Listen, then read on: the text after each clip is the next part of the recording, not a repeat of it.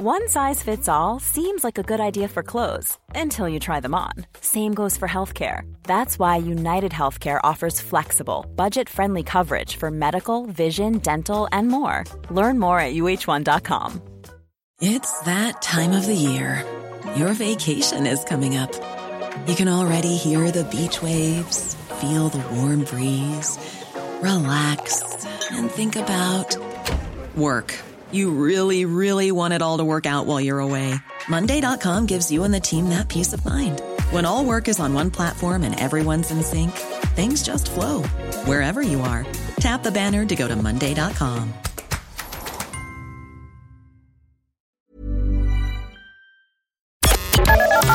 The Opinion Line on Cork's 96 FM. Good morning, welcome back. I know collectively you all need a big hug. Don't you? You know it's that kind of after Christmas thing. It's, New Year's is done, and now the realisation is we're back. We can't. There's no hugging. Are we not allowed hugs? No, I can't even hug people these days. That's the problem. Yeah. It's going to be very cool this week, by the way. Dropping down to about 4 degrees across the day, 4 or 5 degrees. But it's going to be very, very slippy on the roads over the next couple of days as well. So for today on Lee's side, Met Éireann are saying that it's going to be noticeably colder. It's a gorgeous day out there. But temperatures will drop to about 4 to 6 degrees. And it's going to be very slippy in the morning. There's even a chance of a bit of sleet and maybe snow in the early hours of Tuesday morning, which is what we're in now. So keep an eye out for that on higher ground. But it's going to be a chilly week ahead, so take it nice and handy. Floating around, and a big topic for those of you that have smallies at home. How do you feel about sending the kids back to school with the way things are going? We were talking about this just before 9 o'clock. It seems very kind of haphazardly thought out. As per usual. Shouldn't it be up to the teachers? They're the people. They're the frontline staff who are dealing with kids. Well, nobody who's not involved in the sector should be able to make the decisions for that sector because they don't understand what's actually going on ground level. Adrian Brannock is the principal with Gael School Peg Sears. Good morning, Adrian. How are you doing? Hi, Ferg, how are you? Great. Good to talk to you. Listen, an article popped up with your concerns around sending all of the kids back to school.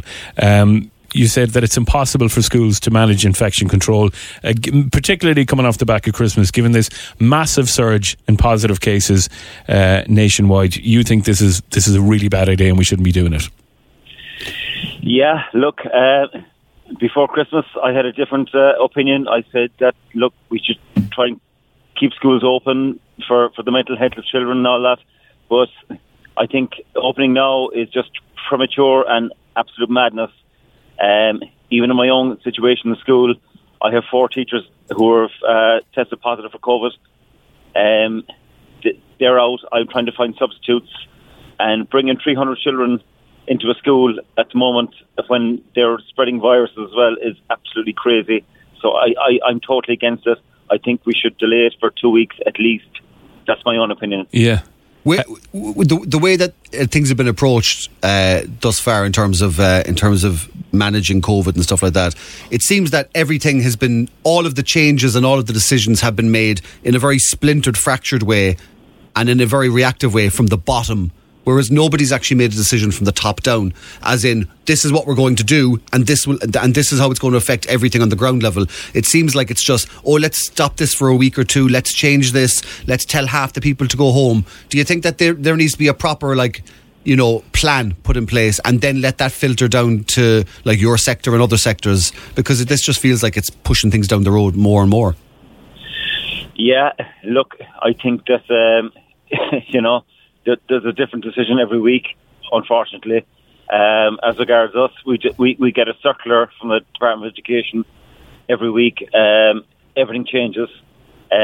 Norma Foley, is meeting today, and they're going to make a decision. I don't know what's going to happen, but it is very, as you said, fractured. And we want, to be fair to teachers, to be fair to parents, to everybody else, we want something that's we can be clear about and we can plan. At the moment, we're planning about putting in air filters into schools. We don't even know if that's going to work. I've been told that they break down, a lot of maintenance involved, and we're getting thousands of euro from the Department of Education. No structure at all, no guidance. And I think from talking to colleagues at the moment, we just think it's madness to open up the schools at the moment. I know, okay, of course, for children's mental health, it's great to get back. But look, they're on their holidays at the moment anyway. I mean, just a delayed holiday, I think, is a lot better than, closing it down completely in the middle of a term when it would affect children. But I think at the moment, I just think the best decision would be to delay it.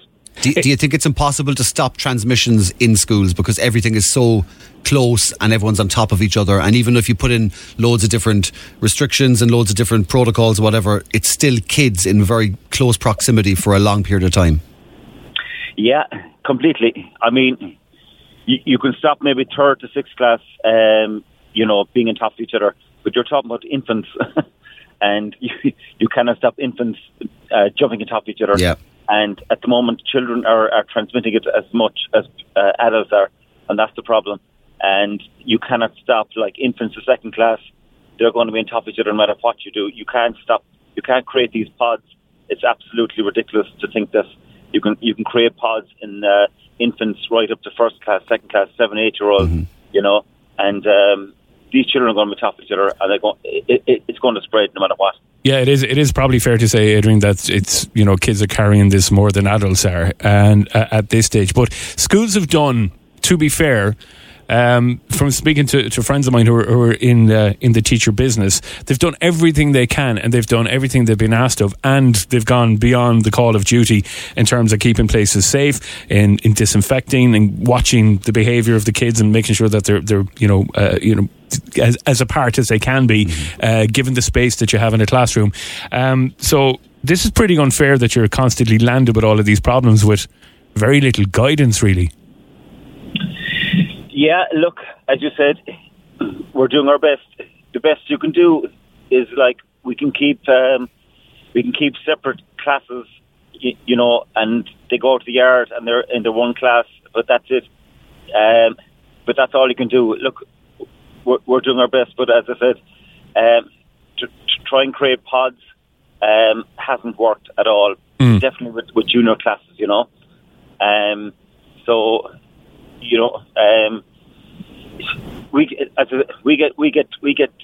it's crazy. Like we get as a principal, we get emails from the department on a Friday evening, to try and prepare for the Monday morning, or as regards guidance, as regards everything, as regards face mask, as regards air filters, blah blah blah.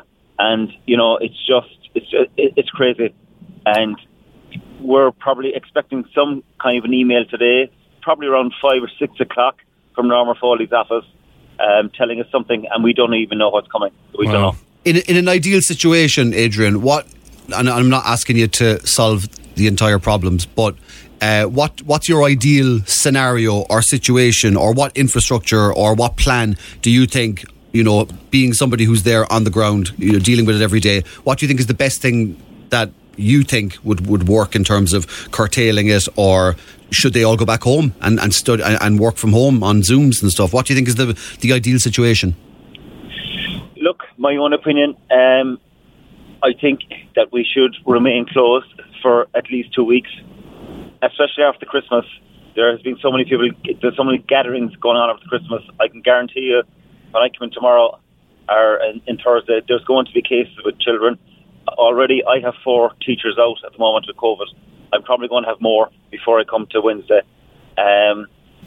Unfortunately, that is the situation. I don't want to close the schools. I said before Christmas, we should keep open for the sake of the children. But now it's got so bad.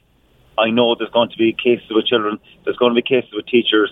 And I think the best thing to do is after Christmas, especially after Christmas, after so many gatherings, I think we should just, delay it for 2 weeks at least, and just, isolate. Before Christmas, we knew this was coming, and we sent all the books home with the children. So, they have the books. We can do online teaching, and it's not ideal, unfortunately, but it's the best thing we can do. You're doing your best, and fair play to you, Adrian, and to all principals and staff across Cork who you're pulling your hair out over this whole thing at the moment. But listen, keep up the good work, and I hope it all works out. Maybe later on today you might get an email to say shut shop for a couple of weeks, which would be the ideal situation that you're looking for. If you have to keep going, as you said, you're scrambling looking for substitute teachers at the moment. That can't be easy. There can't be that many of them out there, especially with every school in a similar staffing situation. Listen, keep us updated with everything that's going on in Pegsayers, and keep up the good work. Thanks for chatting to us. Thanks, Fergal. Thank you. All right, take care. Good luck. It's 18 minutes after 9 o'clock. It is Cork's 96 FM. It's Casey and Ross with you, in for PJ Coogan. PJ is going to be back on air on Thursday morning. Fergal. Casey and Ross in for PJ Coogan, who's going to be back on Thursday morning. Oh, by the way, Happy New Year to all of you. I hope you're doing all right. Yeah. It's a beautiful morning out there. Lines are open. 0818 969696. Parents texting in and WhatsApping in are basically 99% of them are of the agreement that schools should not be opening. The problem is, obviously, people are faced with, Ross, is logistics. Yeah, you got two parents that are working full time and they both have jobs to get to, and then Auntie Nellie up the road is isolating, and your friend who usually does a bit of babysitting is sick. It's a pretty sticky situation for a lot of people out there, right? Yeah. Someone texted in saying, "Stop, don't talk to me. The wife's creche went COVID viral Christmas week with 8 out of the 10 staff infected, and a child or two as well. The whole family had COVID for Christmas." Yeah. So, I mean, listen, it's not the first time we've heard of, an outbreak in a school or a mass infection in a school. That's why we're talking about closing them for 2 weeks, because it's a breeding ground, obviously. It's a petri dish. Yeah, there is a massive staff crisis issue for early childhood providers across Cork, and we'll talk to Elaine Dunn about that. 0818 969696 if you want to have a chat with us. Elaine Dunn is the chair of Federation of Early Childhood Providers. Elaine, good morning. How are you?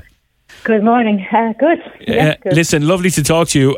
Again, like our last caller, like Adrian, the principal of Pegsayers, have you any hair left? Have you pulled it all out?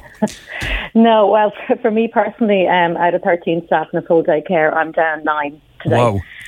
So, and now I've got parents texting and ringing and saying, are we opening, or what are we doing? And how can I open? If I open, it'll just be for frontline staff, because I can't man any more than that. And you can't cross pods with your staff either. Yeah.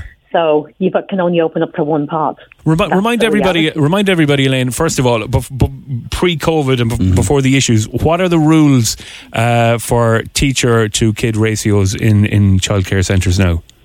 Okay, so the way it works, it depends on the age range. So for me, in my service, I'm 1:6 in one part of the service, 1:8 in another part, and then in the after school, it's 1:12. So it's quite difficult to try and run the service and look after all the children and cater for all the families on a skeleton. So what's the message that you're giving to people that are contacting you saying what's going on? Because you obviously are the point of contact for people. So are you kind of telling people that there isn't a service there, or like how are you managing the lack of infrastructure? I suppose what we're trying to do is explain to parents the situation we're in. I would have liked a lot more support from government at this time, but they seem to have gone to ground up until today. So hopefully we'll get some news today. We are on a meeting at 12 o'clock this afternoon with the department. What's going to change between now and then, I don't know. I'm hoping that they will give us a bit of time to say, look, keep us closed this week, the ones that are struggling with staff at this time, and maybe next week as well, and let the virus do its best over the next 2 weeks, and then see where we go from there. I mean, look, we don't have the HEPA machines in. We don't have access to the antigen testing every day for staff or children within the services. There was a poll done by ACP yesterday, and within a number of hours, they had 700 people answered. 70% of providers in this country do not have adequate staff to open up. I mean, that's huge. I've never seen that at all, ever. We just cannot open on skeleton staff. It's dangerous. It's not in the best interest of the children or the staff or anybody else. The well-being and safety has to be paramount. At the end of the day, there are children and there are staff that are coming into work that are, high risk medically. And you have to remember that as well. So there's an awful lot to be considered. And I think leaving it to last minute, having a meeting today, that's last minute. Some services have opened this morning with skeleton staff. I had providers on to me yesterday crying that how are they going to man this? How are they going to manage? And as I said, all we can do is our best. I hope parents will back us on this. We are doing our best. But without staff, we cannot open. We are up against it with TUSLA regulations, with ratios, with all of that stuff. So, we need the support of the parents here as well to understand. Please do not send in sick children to us.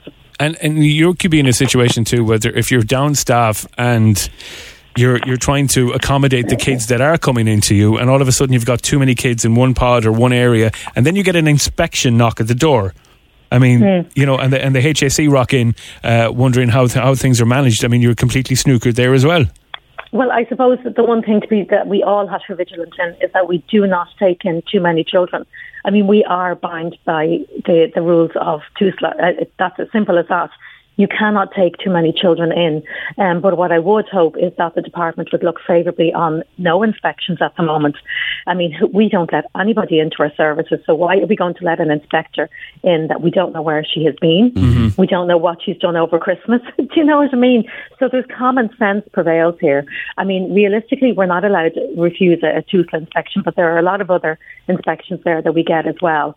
But I would hope at this point that our Minister and the Department will look favourably on ceasing all of the inspections at this time until this starts to calm down again. If 70% of the sector is understaffed and it seems to be widespread across the country, do you not think that there should be a decision made where they're saying, well, if 70% can't cope, we need to make a blanket decision and tell everybody go to ground until numbers are lower, or at least they can bring in a full staff? Because why should some people be struggling when others aren't? And then, it's kind of like they're serving the 30% even though the 70% can't manage. No, absolutely. Yeah, I absolutely believe it should be a blanket closure, and it should be a blanket closure from now until maybe the end of next week and see where we are then. But I mean, at the moment, look, they gave us a grant. We got a grant for the HEPA machines there, which is very welcome. We got it came into our banks on Christmas Eve. Then you get onto the company. We have got a company that's working with us, with the Federation, and we've gotten onto them, and they're trying to service as many of us as quick as possible. But they can only do as much as they can as well. So until we have the proper ventilation in, and that's a huge one, and they have to listen to us. The department need to listen. Parents need to come out here and support the services that are in trouble and are struggling at the moment. And we do need a blanket closure for 2 weeks. Will we get it? Who knows? Are you waiting to find out later on today if they're going to shut everything down? There's a meeting at 12 o'clock. You can see the ASTI have come out there screaming for the schools as well. We're all saying the same thing, and I heard earlier on your programme that parents are now saying the same thing. Maybe the parents should come out and speak out louder on social media and that, and let the government know that they don't feel it's safe for their children to return to schools and creches either. It's a tough station, isn't it, Elaine? It really is. Totally. And it's very stressful for everybody. And it's affecting every sector. And, the fact that the government haven't come out and made any announcements whatsoever, they're only meeting for the first time today, is absolutely disgraceful. It really and is. All anybody's worried about is the price of a can. If you look at the front pages of all the newspapers, that's what's making all the headlines today. It's the price of six packs.